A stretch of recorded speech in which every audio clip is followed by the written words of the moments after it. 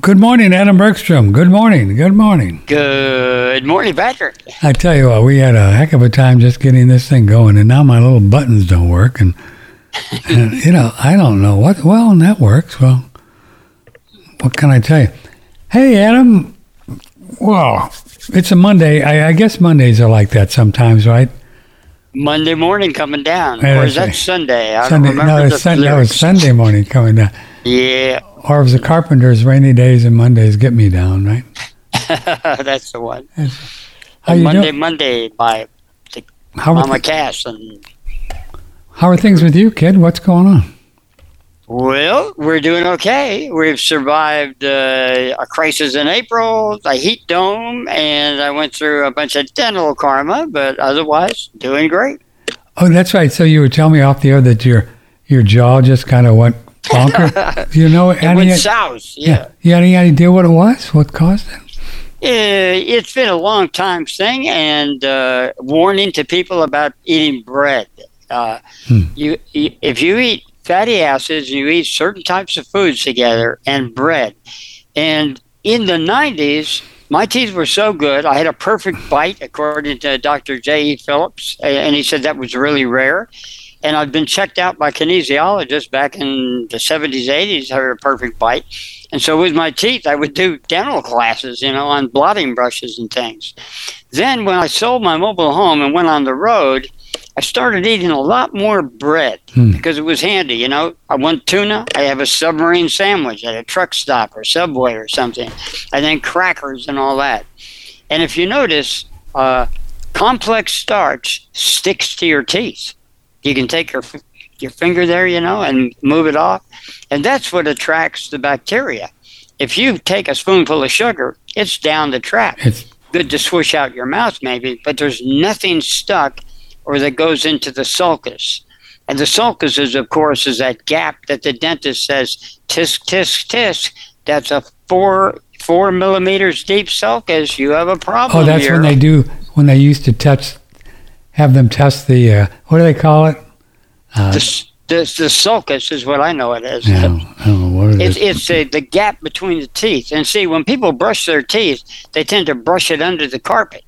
And flossing only gets the side of the carpet. But if you think of a hallway carpet as being like 2 feet wide and 20 feet long, that's the 20 feet long time in the front and back of the tooth that stuff gets under. And when you brush it under the right. That's why I brush, and we've been taught to brush this way, right? You're brushing it away from the gums, not yeah, good. And even brushing it away doesn't go. What you do is you take a blotting brush and it sucks it up by capillary action. Capillary action is the same thing if you go to the beach and you're on the sand, but you're not in the water. When suddenly water starts coming up through the sand, that's called capillary action. And Dr. J.E. Phillips developed a blotting brush because he came in as a teenager, or maybe 19 years old or so. He came in and the dentist said, you have to have a gingivectomy, the entire butchery where you take the gums and recede them. And he said, no, I'm going to figure this out myself. And the dentist said, you have a lot to learn about life, son. So he went out and noticed that Africans and other in National Geographic, they didn't have cavities. And he realized that there's a way of taking a paintbrush and just going under the gum gently and having the water suck out, and also all the debris comes out. So he went back to the dentist with perfect teeth, and the dentist was so astounded that he said, whatever you're taking, keep taking it, son, because he couldn't imagine a mechanical way of cleaning the teeth. He thought he was taking vitamin C or something else.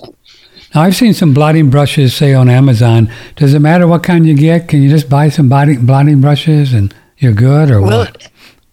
Yes, it does. One is better than the other. The blotting brush that is best is unpolished, because the polished doesn't absorb. It's kind of like having a coffee filter over grease. You set it on it and it brings it up. But if you have like a piece of plastic over the grease, it's not going to do anything. That makes sense, right? Do you know a brand name you can recommend for folks? Do you have a brand name? It used to be called the periodontal health brush, I believe. And I believe the people who sell it, and they may or may not be out of stock now, is the Weston Price people. Oh, really? Sally Fallon. Lynn is in Nebraska, the flattest state on earth. And I keep telling her. And Lynn, would you look and see if because I know that you've purchased some, Lynn. God love you. Could you, and then send us a link of something that you believe is what Adam's talking about, the unpolished, maybe periodontal health brush or something from Weston Price? And then also put that in the notes, please. And then we'll you may have put them in an old show because I think we talked about it before. So that really makes sense. So you're talking about putting something like right there, right in there, and do you do this after you brush? No, you don't brush it off. You don't brush it off. In fact, Phillips said brushing is the major cause of tooth decay in this country. And he taught dental surgery at UCLA. I met him when I came into Eau Claire, Wisconsin, and I was having bleeding gums. So my host and the person who sponsored me for workshops said, go to this guy's free workshops at the hospital.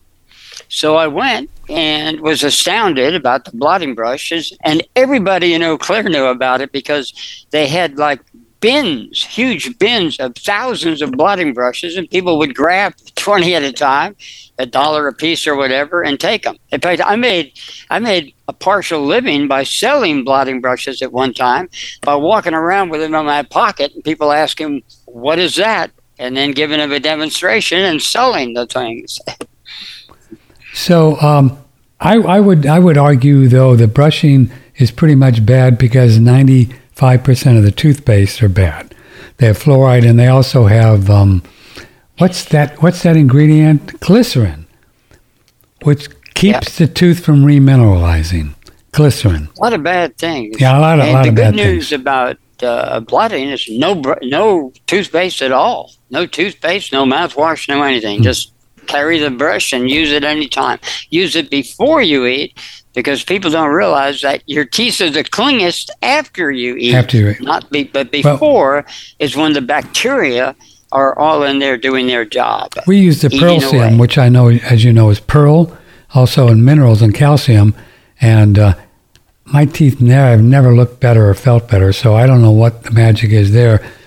But that's another thing. You do need nutrients. So just rinsing your mouth with calcium or a Pearlsium or whatever you're using helps prevent cavities, definitely, because what is calcium but an alkali? And if you have an alkali, that's prevents the growth of the bacteria. An acid gum are just not good for you. Not because the acid can actually erode your teeth too, but they encourage bacteria. Now, just like you can go too far with the principle.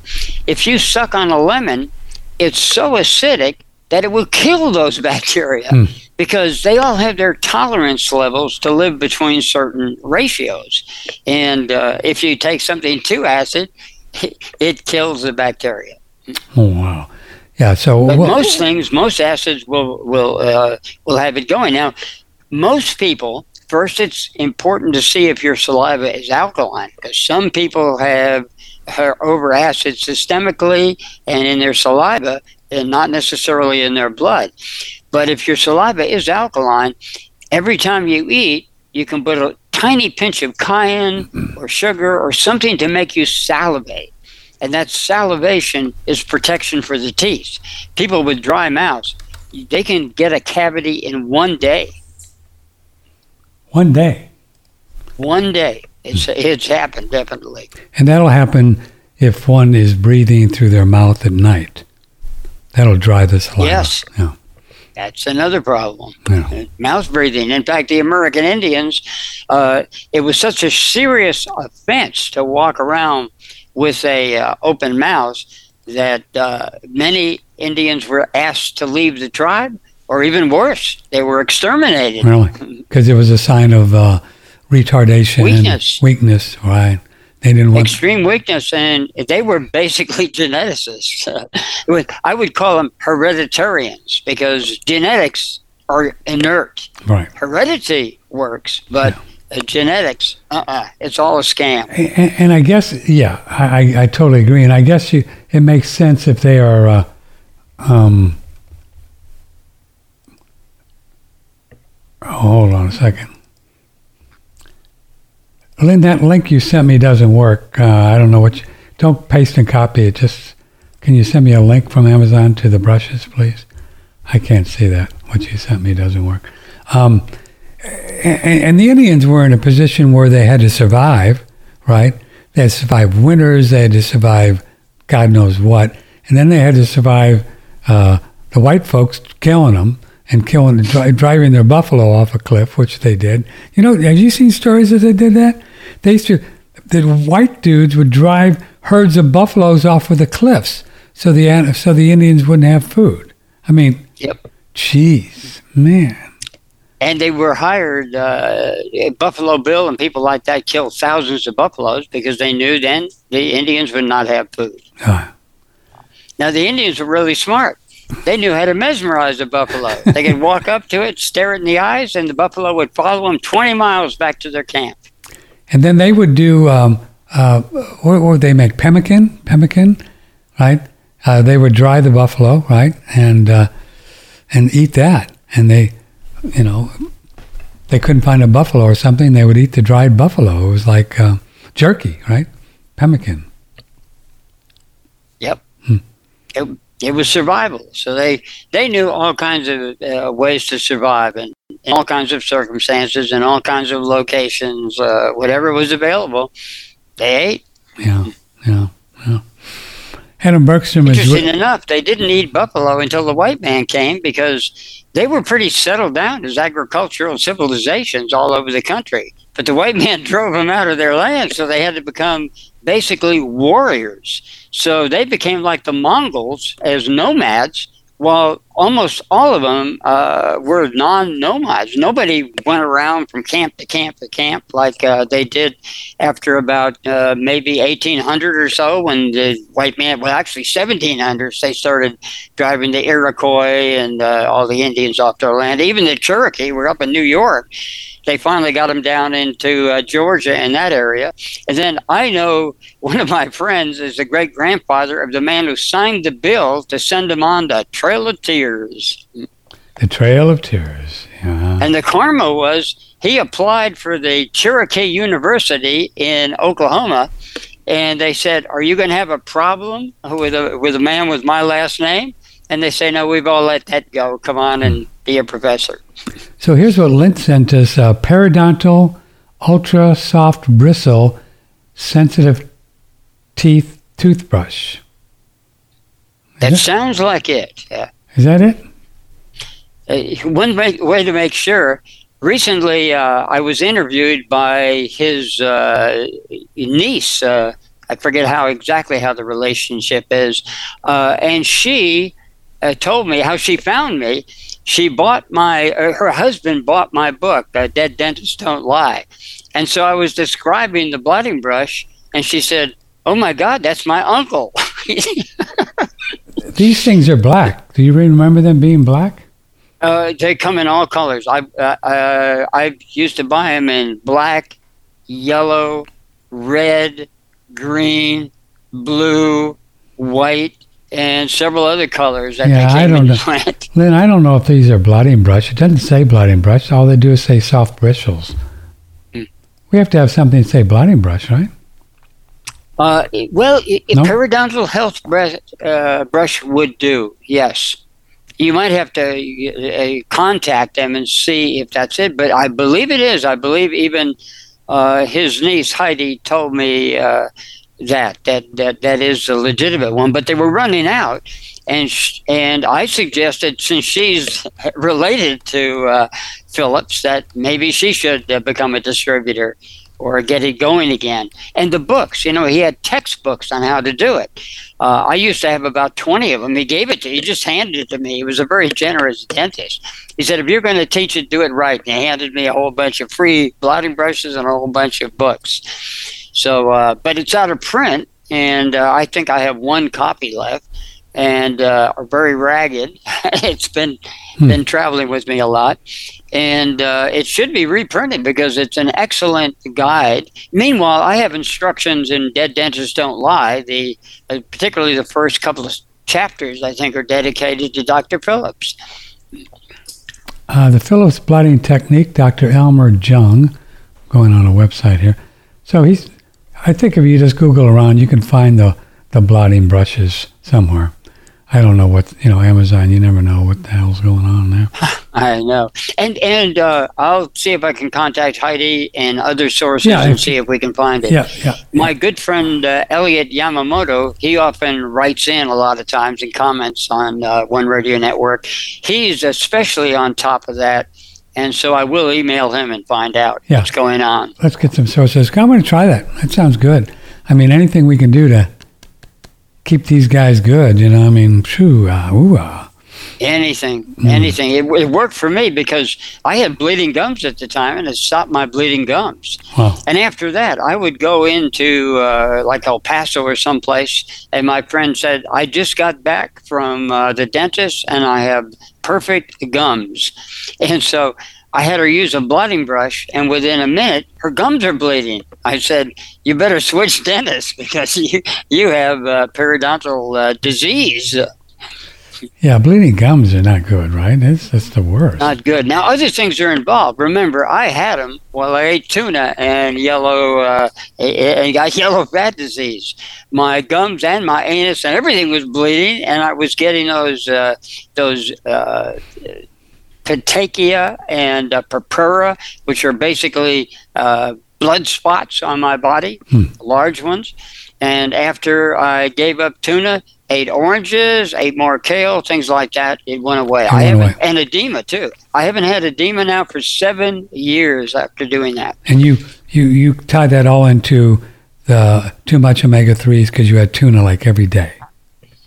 I followed Ray Peeves' advice. I was a tunaholic. I mean, I ate a can a day for years, and with the mayo and everything. And mayo is not good for you either, especially if it has soy or flax or some of the or flax or those oils that have omega-3s. So I was doing okay, and then suddenly my feet started to get numb, and then they would swell up like waste baskets periodically. So I thought, I've seen that before. People are on the way out with congestive heart disease and all that. Then I listened to, I believe it was on your show, possibly, your first interview ever with Ray Peet. We were in New Zealand, and I heard him mention yellow fat disease. Well, I never looked it up until I heard it about 3 or 4 times, and finally I told Vibrant Gal, I'm going to see what the heck that is. And, of course, 14 books later, here we are. So do you think I have enough to write 2 more books, but, it's just too much. So you credited some of the edema and numbness to omega-3s as well? Definitely. Oh, yeah, definitely. And I had a what do you call it? A flock of syndromes. I had to dab my butt when I went to the bathroom. Wow. And I had to go up, waddle with your pants down up to the toilet, wet the toilet paper, dab. Because if I wiped, it bled. That was going on for 10 or 15 years. Well, now I can wipe my butt with sandpaper. I mean, it doesn't matter. And my gums stopped bleeding. The edema went away completely. And that one ankle on the right side, it's always about a woman, always was slightly larger than the other one. Now they're equal size. And a whole bunch of other syndromes. I had a leg that I couldn't sit in a cross-legged position because one knee would stick up, and it would be intolerable pain to move it downwards. As soon as I started the oranges, mostly the oranges, I just did a little kale, then suddenly went away. I could sit in a cross-legged position again.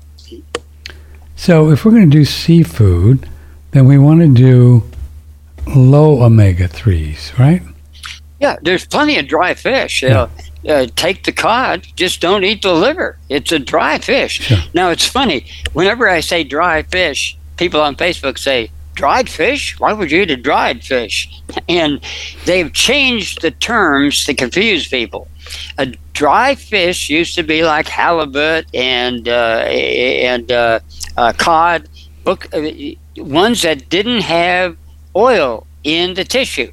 But now, under the new term called lean, you can put a salmon in it, and it's all confused. Back in 15, 20, 25 years ago, everyone knew what a dry fish was, that it was not a dried fish, it was a dry fish. It had no oil or little oil in the flesh, like orange roughy. So what are some of the good ones then? Orange roughy, cod, halibut?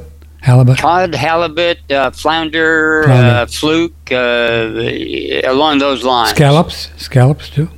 Well, scallops are good, yeah. They're good for other reasons. It's really not a fish, but it's a good...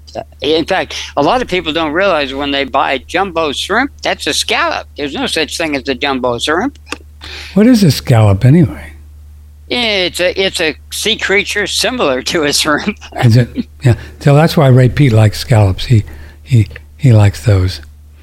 They're good for you, and I've eaten shrimp. I think I told you the story once when when the Donna would keep me up all day and night. I said, I feel okay, except my eyes feel like I have gravel in them, and I feel like I'm cutting the flesh in my eyes if I close my eyes. And he said, go and eat shrimp at 6:15 kidney time, and they'll go away. So I found myself in Bob's Big Boy, and at 6:15, and they had all the shrimp you could eat. So I stuffed myself, and then I had no more problems with closing my eyes. There was no more gravel in them. Some of people may know that the gravel feeling in their eyes, it dries them out like that. And sometimes in the canthus of the eye in the corner, you'll get that little pus that comes out. When I was a child, I had so much pus coming out that I would have a teaspoon out of each eye every 5 minutes. No kidding. Did my parents panic? No, they just said, here, take some salt water and put on. And it went away. What do you suppose you were eating when you were a little one that caused that? Oh, I ate all. See, I was actually raised right off the breast, the goat milk, and basically we lived on a farm in Upper Saddle River, New Jersey. So I ate really well. And my mother always cooked. When we moved to California, both my father and mother had to work to support us. So TV dinners, macaroni and cheese, chicken pot pies, all that stuff, and plus the usual candy and junk and everything else that went along with it, salami, head cheese, all that. You just went and helped yourself to a sandwich on a lot of bread and crackers and cereals and things like that. Yeah. So at that point, I was eating pretty badly. Adam Bergstrom is with us. If you care to join the show, you can do it. 888-663-6386. Email Patrick, OneRadioNetwork.com. Let's do a little quick break here, Mr. B, and promote a couple products. And that's how we support ourselves around here, boys and girls. You boys and girls, is by promoting products. And we appreciate it if you have some extra Federal Reserve notes, such as they are, hanging around in your bank account, and you'd like to support us. Maybe look on our website and see if you see some things that you might want to try. If you haven't, like our sauna, hydrogen machine, cool. Man, the more I use it, the more I like it. Drinking the hydrogen water, breathing the gas, 20% discount. You'll like it. Now, you got to use it. Some people say, well, I do it 10 minutes a day. No, you got to use it. So just put in a spot and just breathe it. Breathe the gas. So Thrival products are like the one I'm going to tell you about now, and Shen Blossom and Blue Shield. We got a lot of really very, very nice things. The ribeyes, you can get some grass-fed, grass-finished ribeyes in our store from Slankers, one of my favorite spots for meats, and I'm doing a lot of them now these days. So that's how we do it. But I'm starting to do more and more of this since I've gone more meat-based or animal-based than even before. And I think you'll like this product. Really nice. For my first meal of the day, I like to make a blended drink, and I'm always basing my blended drinks around colostrum. Colostrum adds so much creamy flavor and texture that if you don't have it, smoothies start to seem a little bit watery to me. Now I'm going to be combining it with a bunch of other ingredients, but it really is the all-star. Colostrum has so many health benefits. Probably it's best known for its effects on the immune system. There's actually an article in PubMed showing colostrum to be 3 times more effective against flu and flu symptoms than flu vaccines are, even in high-risk patients. It's incredible for fighting flu and other viral type infections. It's also really good for building lean muscle mass. In fact, it contains all 89 of the known mammalian growth factors. It's also very good for the gut lining. So people who suffer from things like Crohn's, IBS, leaky gut syndrome, a lot of those folks are using colostrum in the regenerative process to heal and restore their gut lining. And one of the things I love about it is that it's a complete food. So colostrum contains everything a mammal needs to thrive. It contains all of the essential amino acids. It contains all of the essential lipids or fats. It contains all of the essential glyconutrients. Those are essential sugars that we need for our immune function. So it's got all of that and all those growth factors, which means this is really a complete food for human beings or for any other mammals.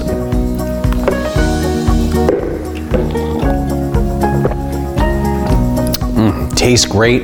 It's got the fuel I need to get through the day, and it's got all those added health benefits thanks to the colostrum too. A lot of good things going on with colostrum, and they have chocolate now, vanilla, or just the original. I think strawberry, chocolate. I think 4 or 5 different ones. And while you're there, I've been doing a more reishi, and it'll actually help settle me down. Sometimes I probably get more cortisol going in my body because of, just being on planet Earth. And so the reishi is a very nice thing for that. Pine pollen, elk velvet antler. It's just a wonderful website that I think you'll enjoy the products there. And if you click on through our website, we'll get a little commission when you buy it. And that's how we support ourselves. Remember Adam Bergstrom, who's on the show this morning, and the first Monday and third Wednesday, I'll get it. He's got a blog on the top right, and he does blogs every few days. Really good stuff. Very cool. You'll learn a whole lot on his blogs. I think there's more sales going on in the Air Doctor, which is the top of our website there. And that's a great air purifier. The sauna is on an everyday sale, $12.95. Email me. Blue Shield's got a great product to help protect you from EMFs. We mentioned the Pearl Seum. Get some of that. The AquaCure, sulfur, Shen Blossom, BioAge. So, and we got a great water filter too. It's good mix of products. So if you need some things, we'd appreciate if you consider going to our website and seeing if you see some things there that you might want to purchase.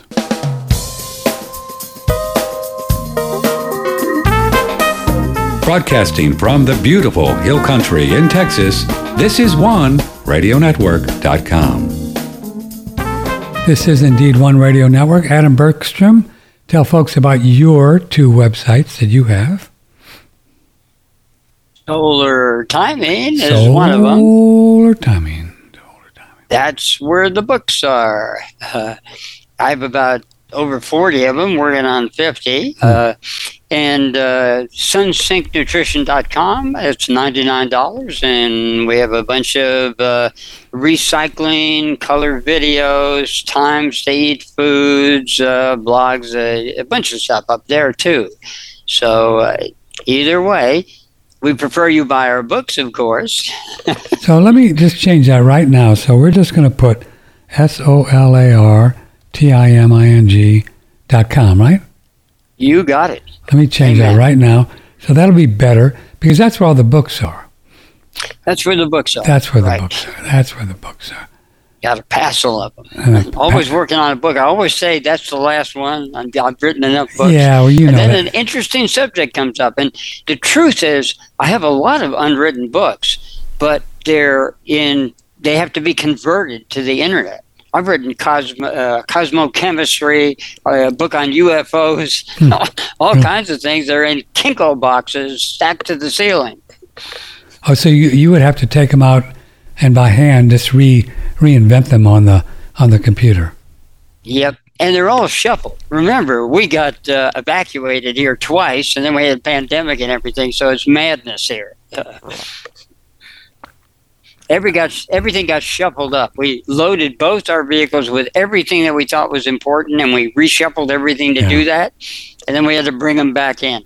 Got back here, there was ash in the bathroom, 2 inches tall, even with the window closed. That's how bad it was. Adam, we ran a video. I don't know if you had a chance to see it. Probably not. I think we ran it at 9:30. It was by Dane Wigington, who his website, he does fantastic work with weather modification and geoengineering.org. And he has a presentation on California, and they can prove that these guys have been drying you guys out for a long time. This is a controlled drought in California. They don't like you. They want to shut down the food supply. They also hide the fact that there are technologies available to take water out of dry air, even in the driest desert. Right, we know. Yeah. Nordberg's machine, first of all, they're in the sky right now.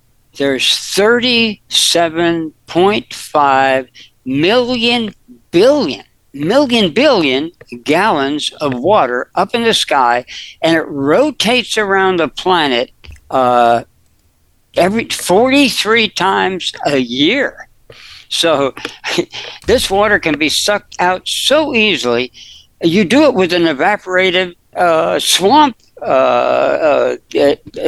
cooler, with just one of those small ones.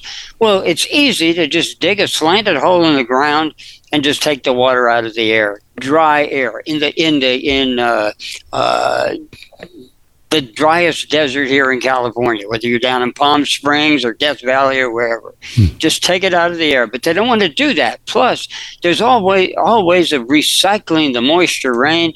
You've probably seen these fog nets you put up, and you get all the water out of the fog. They use it routinely in Argentina and those dry countries where they don't even have rain. Yeah. And they get all the water they need in these places. Yeah. So it's total mismanagement as well. And of course, weather modification can help too.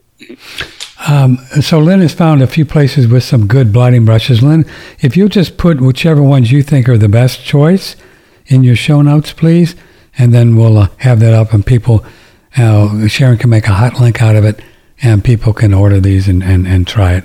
There's a couple different places. Also, I saw a video by Dane where he has virtually forensic evidence that this Ian hurricane was a controlled demolition as well. And they can see it with radar and different towers and stuff like this. And they did this thing on purpose. And guess what? Check this out. A company by the name of Mosaic was in dead center of the Ian hurricane in Florida 3 or 4 days ago. It makes 50% of the NPK phosphate fertilizer for the North America and 12% for the world. very strangely, Oh, yeah, baby. You think without knowing that Mosaic was in the news, I looked for the biggest phosphate company because I put something on Facebook about Alcoa and Mosaic, and I said, they're not responsible for the fluoride thing. They're opportunists who took advantage of it. And I asked the question, who is responsible? Well, now I'll tell people fluoride is a product of the nuclear industry because they needed it to protect the people to some reasonable degree, because fluoride is actually uranium hexafluoride. Now, hex means 6. To every atom of uranium, you have 6 of fluoride. And that's what killed so many workers that they had to make up a phony thing with the American Dental Association to say that, well, how can this be killing people if it's good for your teeth? Right. So it was all a scam. And now, of course, the Alcoa took advantage of it, and Mosaic takes advantage of it because the phosphate industry's waste product is the fluoride that ends up in our water. So they don't get to just... So the NPK, the phosphate fertilizer that Mosaic makes, that I believe no longer exists because of Hurricane Ian, wiped them out. So it feels like these people are really planning a food crisis that are just a really big one. I mean, if they're bombing NPK things, right? I think their target was DeSantis, myself. You know, people want to move to Florida. What are they going to think? Oh, yeah, I think it was just I'm convenient. not moving there. I think it was just convenient it was there, sure. I think that's part of it. But, I mean, there's no accident that this thing got wiped out. And we know the other things going on with the food, right? Crazy. California and the weather. So these people just really want to starve us out. I mean, what can you say? You know, during the Second World War, people grew their food, and that's the only way. My son does that now up in Oregon. You know, Oregon really does. They have a law. Of course, you can't collect rainwater. They do all those kind of things. The public commons is what the environment was, and they want to go nuclear. This whole green thing is about nuclear power. Governor Nuclear Sum, not a lot, because he only extended Diablo Canyon here for 5 years. But the whole thing is to bring the entire world, including California, back into nuclear. Now, nuclear really isn't that toxic. My argument with nuclear is if you have direct 0-point energy power or solar power or any of these quantum types of powers available, you are in control. It's in your house. But when it's nuclear power, they are radioactive for centuries, so you need experts, government experts, to have access to your property, to that nuclear reactor in your backyard, which Bill Gates has been invested in that for a long time, have personal nuclear reactors, nuclear yachts, nuclear cars, all of that kind of thing is what they want. And that is the agenda, nucleation of the planet. That's what they want. That's what they want. Yeah, they don't care about solar power, wind power. All that's just a phony baloney stuff for the sheep pots. And they have 0-point energy. I hung out with John Hutchinson. You're familiar with the Hutchinson effect? No. The Hutchinson effect is an anti-gravity machine, or whatever you want to call it. He had people levitating off the ground. My friend Ed Maynard did the same thing. He had huge generators lifted off the ground. He blew up his plant doing it. But I saw a demonstration of it in Colorado where your machine just levitates off the ground, like maglev trains, things like that. They have all these type of energies available. And Hutchinson effect, when I met him, he was on the lam from the Canadian government because the Canadian government said you can't do that. There's no such thing.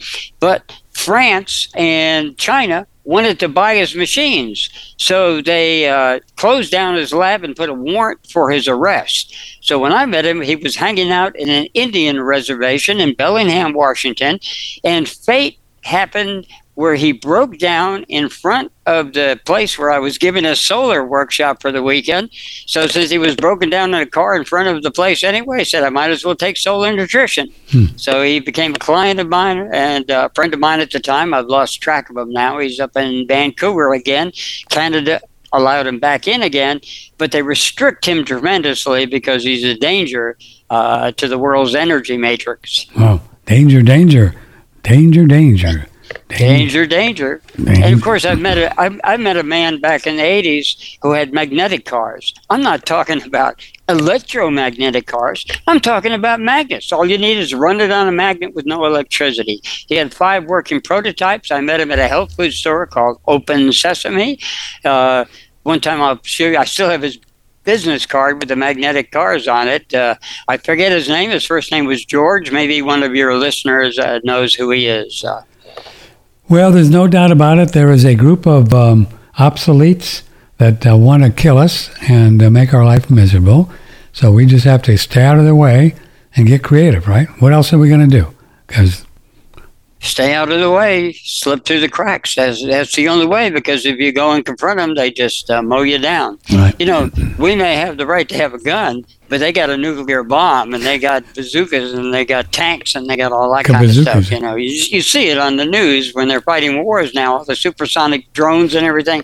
They just take drones and wipe everybody out, like in Afghanistan, everywhere. One thing that I have been thinking about and just kind of coming to me, because I'm an eternal optimist, maybe that these people are not going to do their full out, the Davos kill everybody thing with all of this stuff, with the money and everything.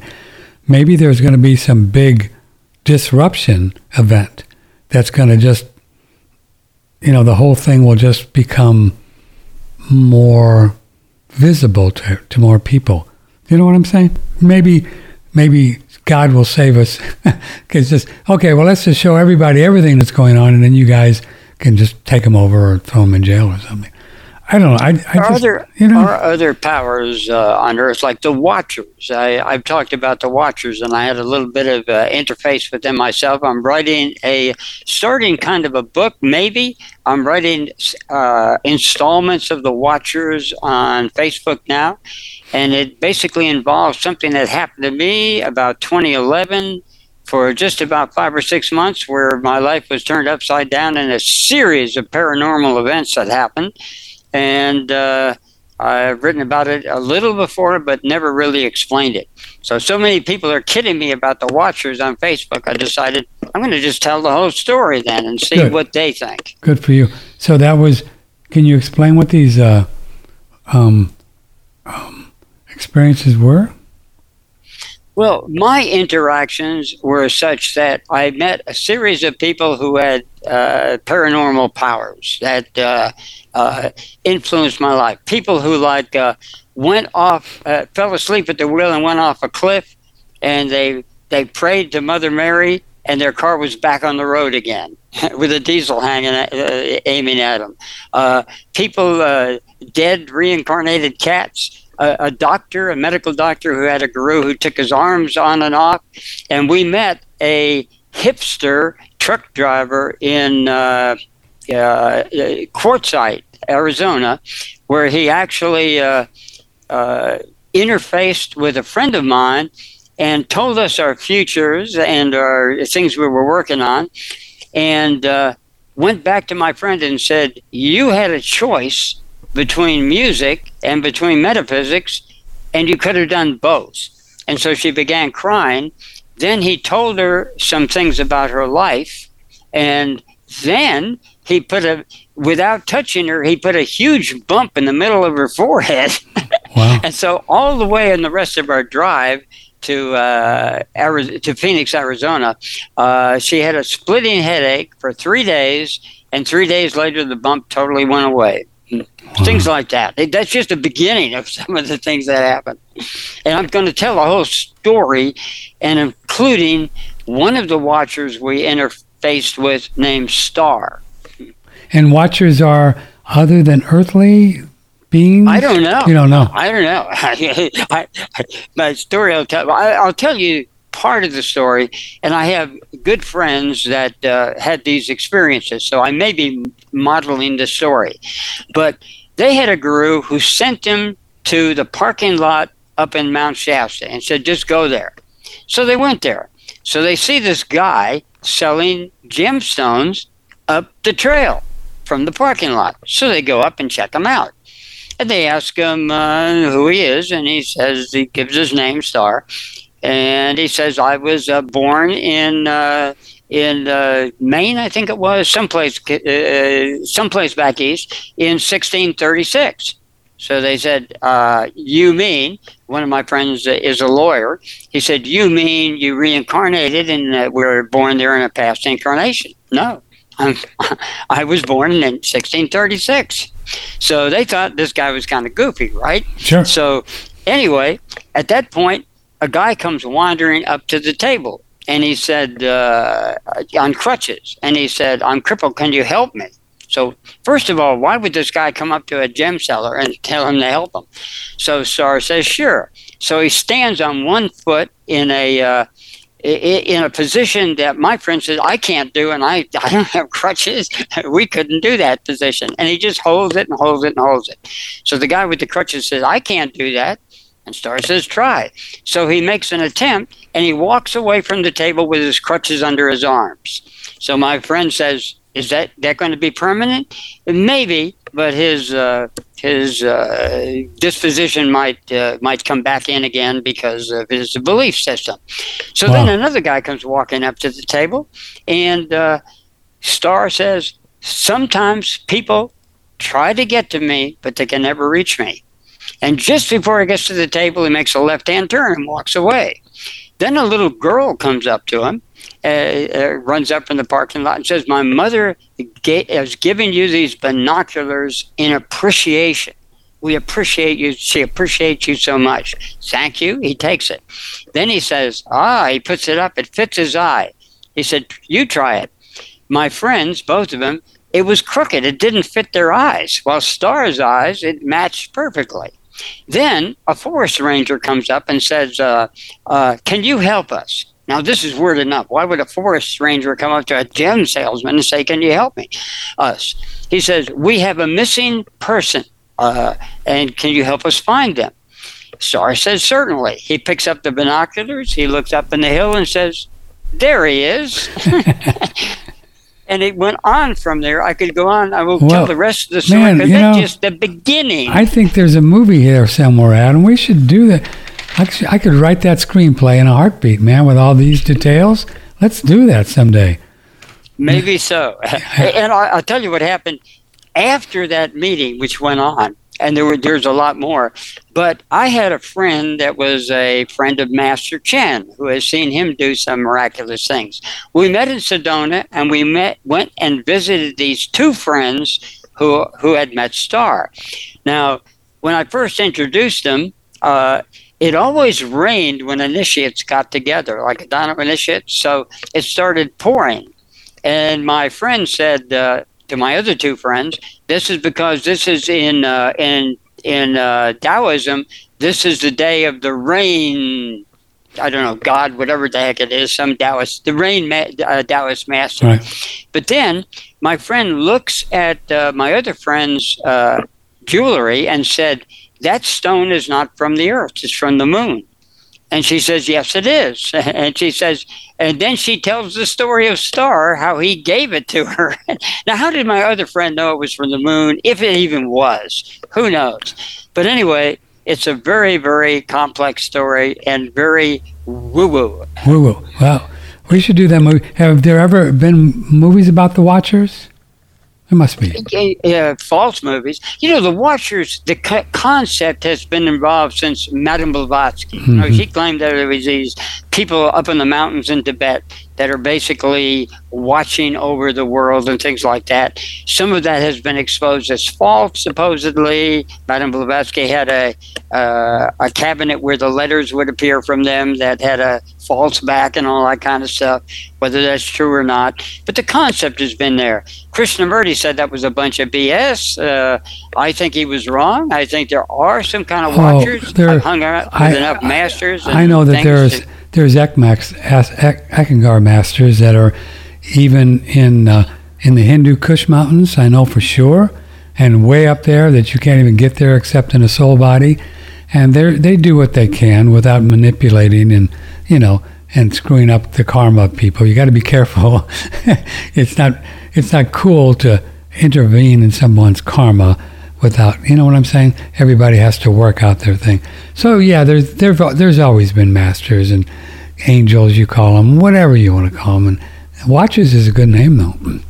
I like that. Yeah, that's one.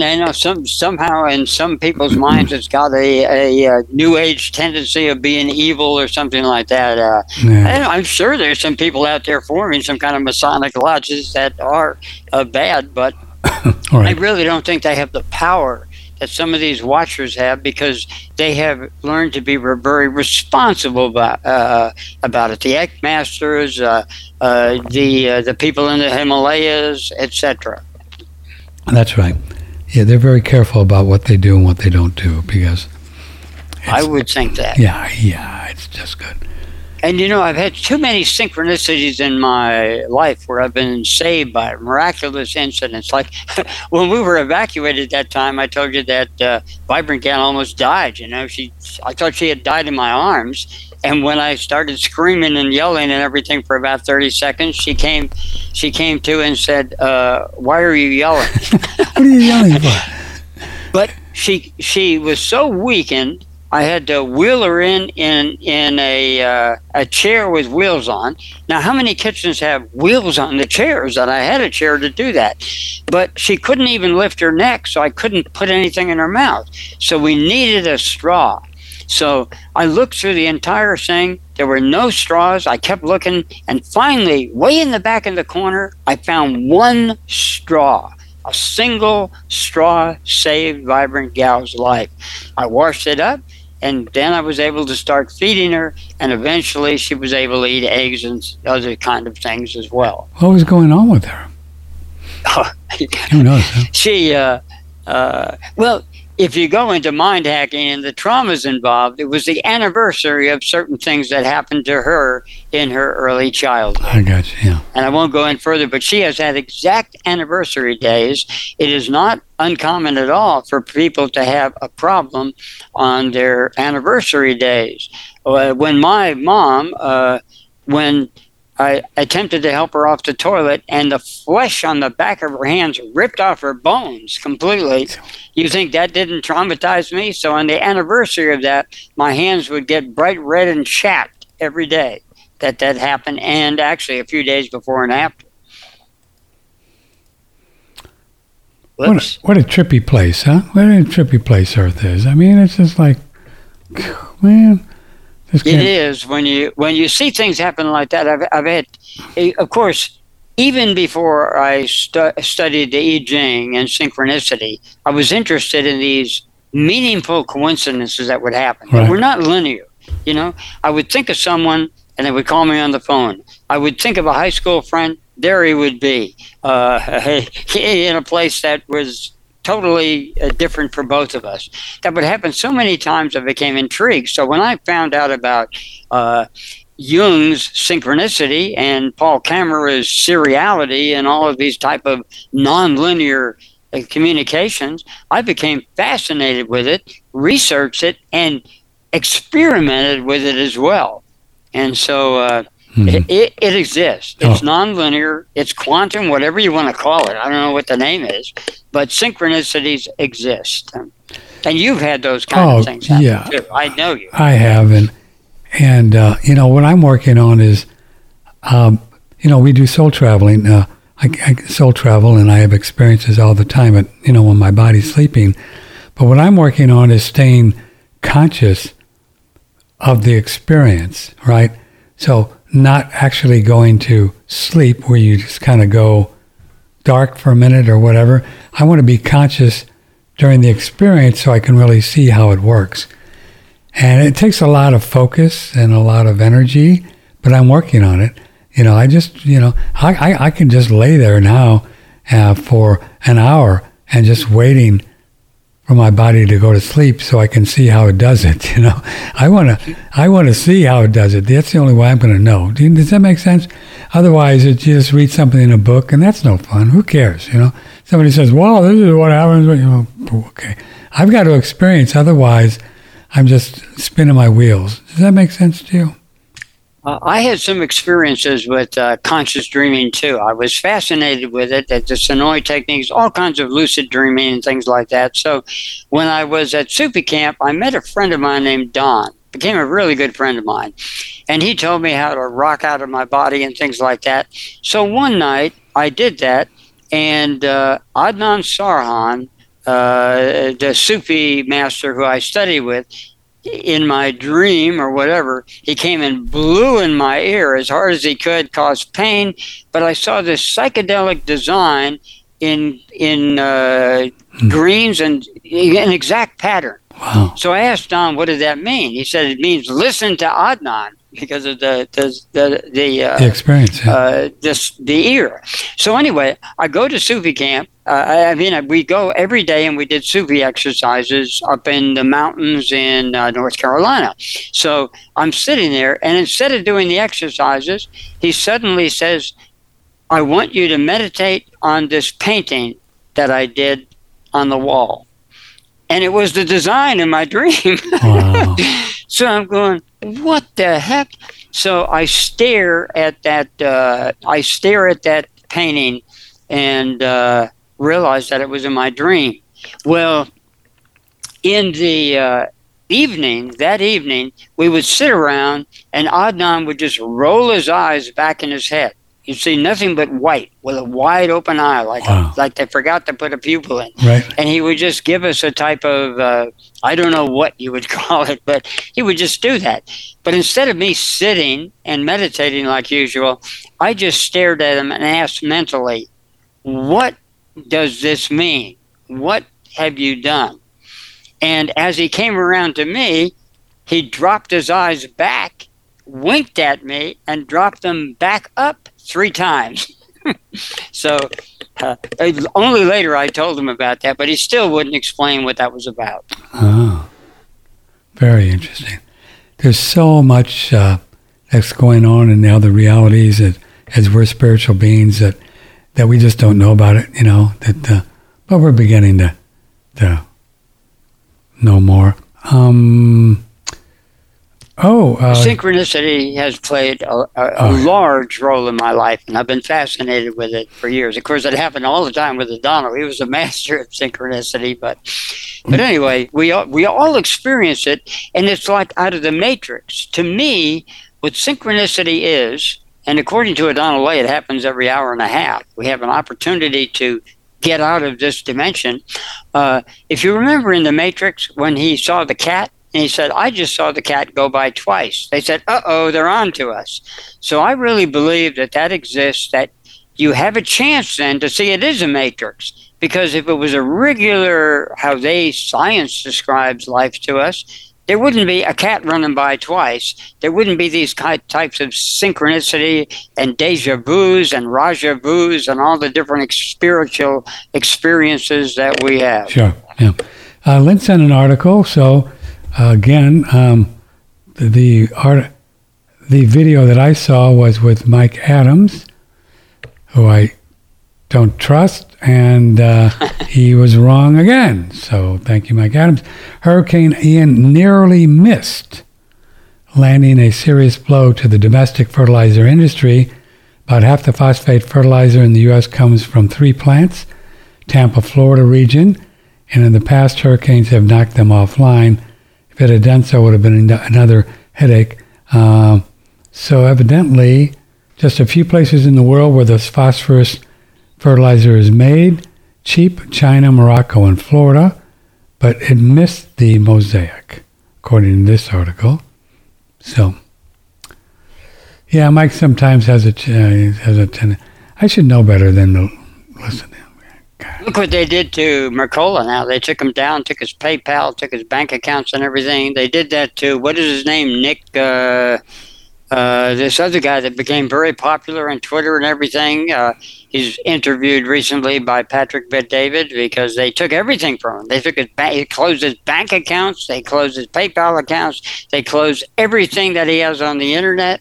And fortunately, he lives in Romania, so he can go there and do his thing.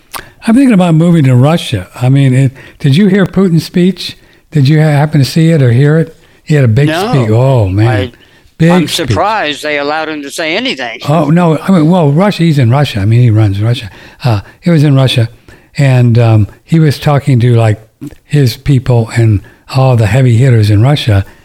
And we put it on Facebook, and we put a translation and also the video.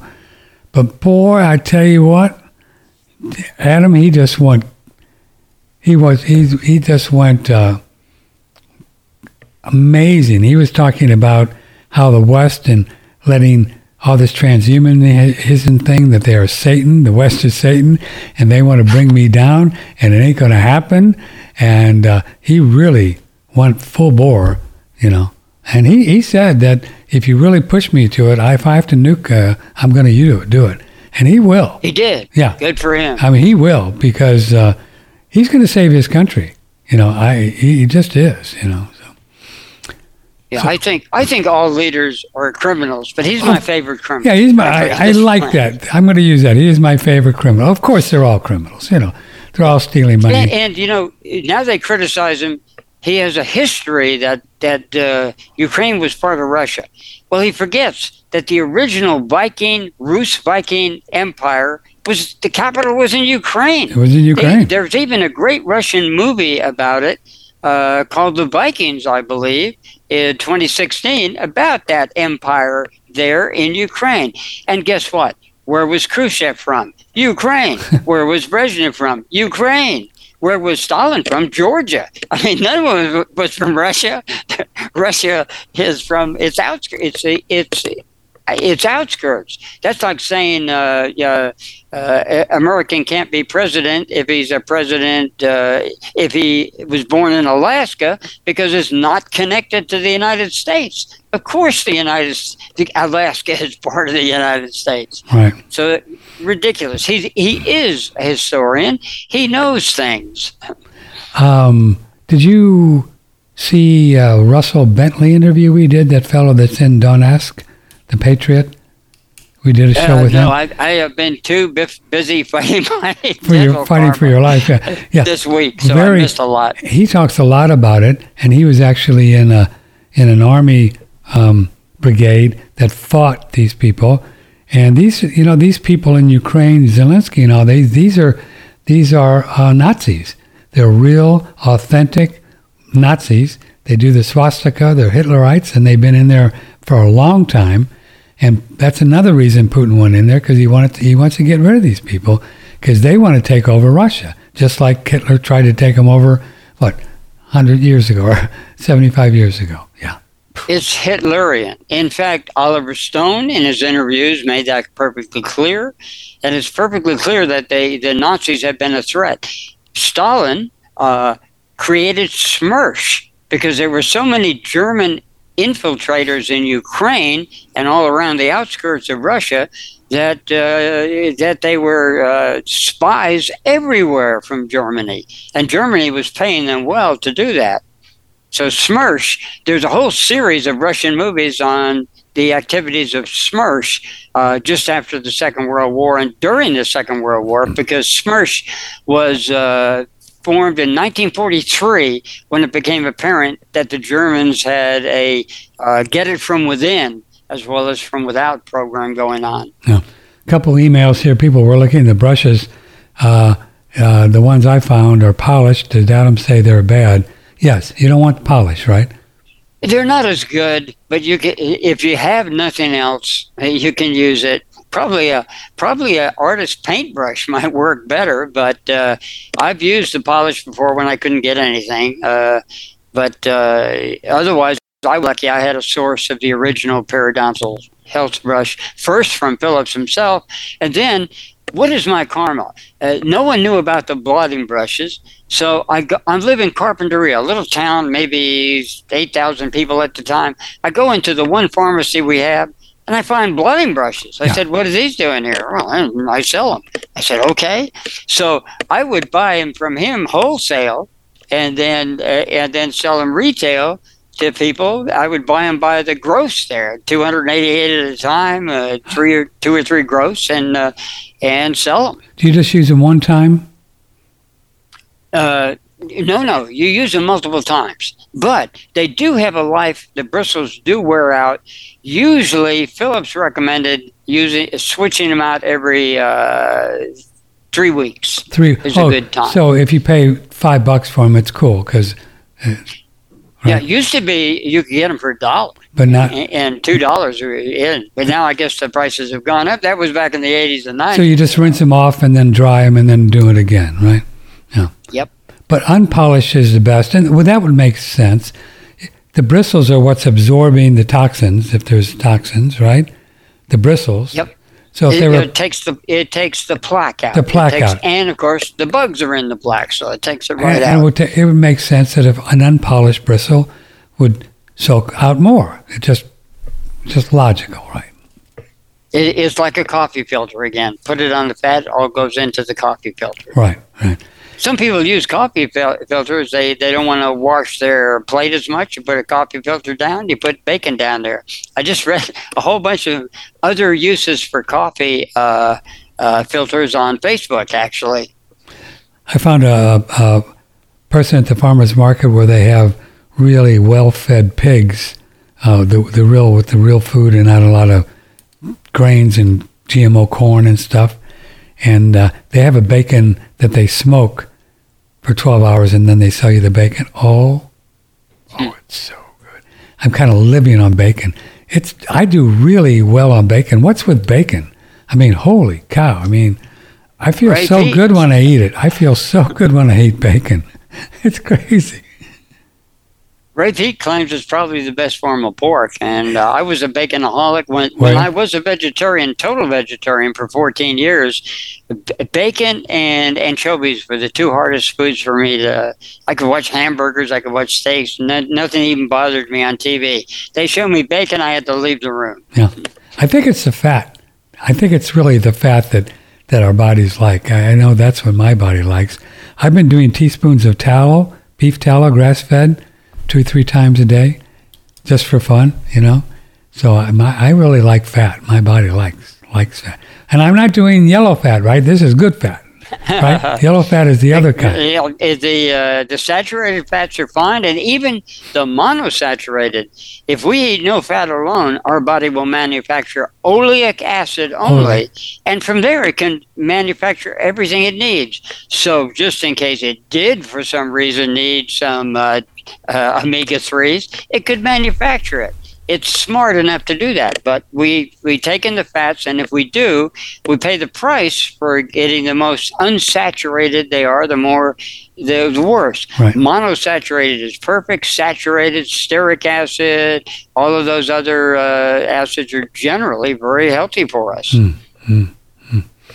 Remember when we were talking with Ray Peat too about there's a substance in pork that is way lower when they're fed a real authentic kind of grass-fed, range-fed, or vegetarian diet. What is that? Do you know what that ingredient is? Not sure what it is. But he said on one of the shows, he said, because I was telling him about the farmer's market, they just feed these pigs vegetarian, no grains. He said, that's why they're really low. He's seen studies, they're really low in something, which is not good for you. Well, grass is high in omega-3s, but cows have a defense against it. So they don't seem to have any real problem with it, except if you get an old cow, they use the liver to detox that. So that's one place where I deviate from Ray Peat. I would say be careful when you eat an old liver, because they do have yellow fat disease. It's all over the internet. Anybody can see it if they just research it. But a young cow, its liver is so efficient, it's not going to have yellow fat disease. It's going to take those omega-3 oils and burn them like that, metabolize them. And so the rest of the tissue in the cow is protected from omega-3s. Adam Bergstrom, Patrick Timpone, many of the carnivore gurus are really big on eating lots of organ meats, And there's a fellow in New Zealand by the name of Dr. Bart Kay. I've seen some videos with him. He's a really sharp guy. Wait till you hear him. And he thinks that's not a good idea. He thinks that there's too much stuff in all. He said some liver is fine, and you could do a few things. But he said all of these carnivore people recommending you do a lot of organ meats. It's too much. That's what he claims. As long as you rotate the organ meats. If you just eat one organ meat like liver and stuff like that, you will get into a problem. But if you have some thyroid, then you have heart, and then you have the spleen, and then you have the pancreas, and then you have the Rocky Mountain oysters, and then you have all these different parts of the body.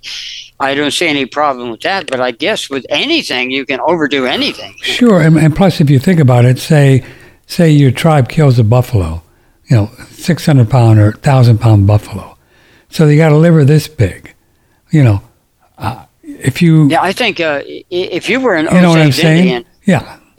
And there were waste products, they would execute other Indians that had leftovers. So you took the whole buffalo and used it, the entire thing. So obviously the muscle mass is going to be a lot more than the organs. But if you threw away some of the muscle mass, you were executed. No. It was as simple as that. But they were as strict about the environment as was Genghis Khan of the Mongols. But the point is the idea of the relationship with the amount of liver to the amount of meat would not be having meat every other day or once a week. It would be a lot less. You know what I mean? It just would. There's just one liver for, 50 people or something like that. How much liver? That is exactly my point. How much liver would you? It's the ratio. You use the whole buffalo. How much and liver would you eat? Obviously the livers. So people who take livers and throw away the rest of the deals, because obviously if everybody eats nothing but liver, what do you do with the waste product? And the Osages had an answer. They executed. They killed them. So people want liver crazy here. Let's do this. Okay, I want to do a quick little thing here, and then we'll be back, take some more emails. Well, we're going to talk with a fellow who's really in tune with the financial world, and tomorrow, John Titus.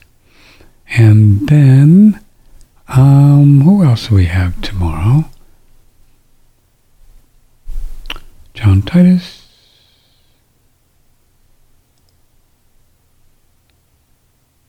Well, I'm going to be on tomorrow. Okay, I'm going to be on, and then John, and then on Wednesday, Fred in the Real World of Money, and Sally K. Norton, who just recently wrote a really fascinating blog on some real studies on fiber, but she has a book out, and she's going to point out some of the stuff in superfoods that maybe we shouldn't be eating because maybe they're not so super.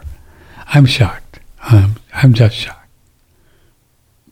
She has a whole book on it. Did you know? I've been kind of cruising around thinking maybe my little cortisol thing is not as happy as I would like it, just because I get too excited about stuff. And I was looking online and looking at some the things for moderating or modulating cortisol levels, and reishi is like number one. We were mentioning reishi from Daniel Vitalis. Reishi. I never thought of that as being, but it is because it helps you sleep, and which lowers cortisol. I'm going to ask Adam about cortisol and see what he thinks about cortisol. And then another one, and I'm going to find it here, and this was surprising too, is passion flower was one, ashwagandha, which is a Ayurveda herb, lowers cortisol, And then also, believe it or not, ginseng. Now go figure. Previously with Brandon Amalani of Shen Blossom, talking about our very special ginseng. And you don't want something that's been corrupted coming into your body. Like the ginseng is a super important example of that. You know, when you're using aggressive alcohols and solvents, it has a strange effect with ginseng in the sense that when you're not only over processing it, but putting it in really aggressive alcohols, what's going to happen is that you're going to flip the chemistry on some of the androgenic. Naturally, it's androgenic. It's going to basically protect the telomeres and add life to the body and protect the genetic replication of the cells. But it's also going to boost the androgens and boost the male hormones in the body. But if you incubate it in really aggressive alcohol, it flips those to become estrogenic. Now, estrogens, phytoestrogens are not necessarily bad in balance, but you really don't want that with your ginseng, especially if you're getting like a really high quality, a really old root, something that's very special. You want to like treat it with care and make sure it's delivering what ginseng has to offer. Just a short clip from Brandon talking about the way they do the ginseng, just to give you a better idea of where this company is coming from, the quality and the ethics. Brandon and the Shen Blossom link on OneRadioNetwork.com.